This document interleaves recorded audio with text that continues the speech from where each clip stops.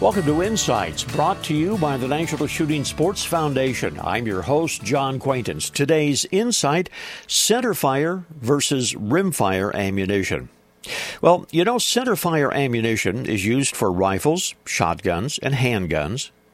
In this type of ammunition, the primer is located in the center of the casing base. Thus, it's called centerfire ammunition. Most centerfire ammunition is reloadable.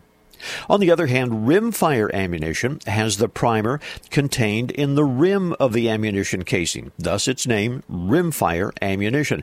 Rimfire ammunition is limited to low-pressure loads like the .22 caliber rimfire, and rimfire cartridges are not reloadable.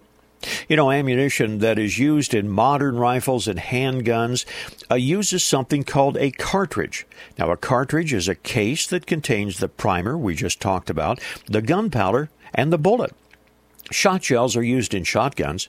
That is the ammunition of choice. A case containing a primer, gunpowder, wad, and either slug or shot, that makes up a shotgun shell. There's the difference. This reminder, join us on the web at nssf.org. Lots of information about the shooting sports. This is John Quaintance.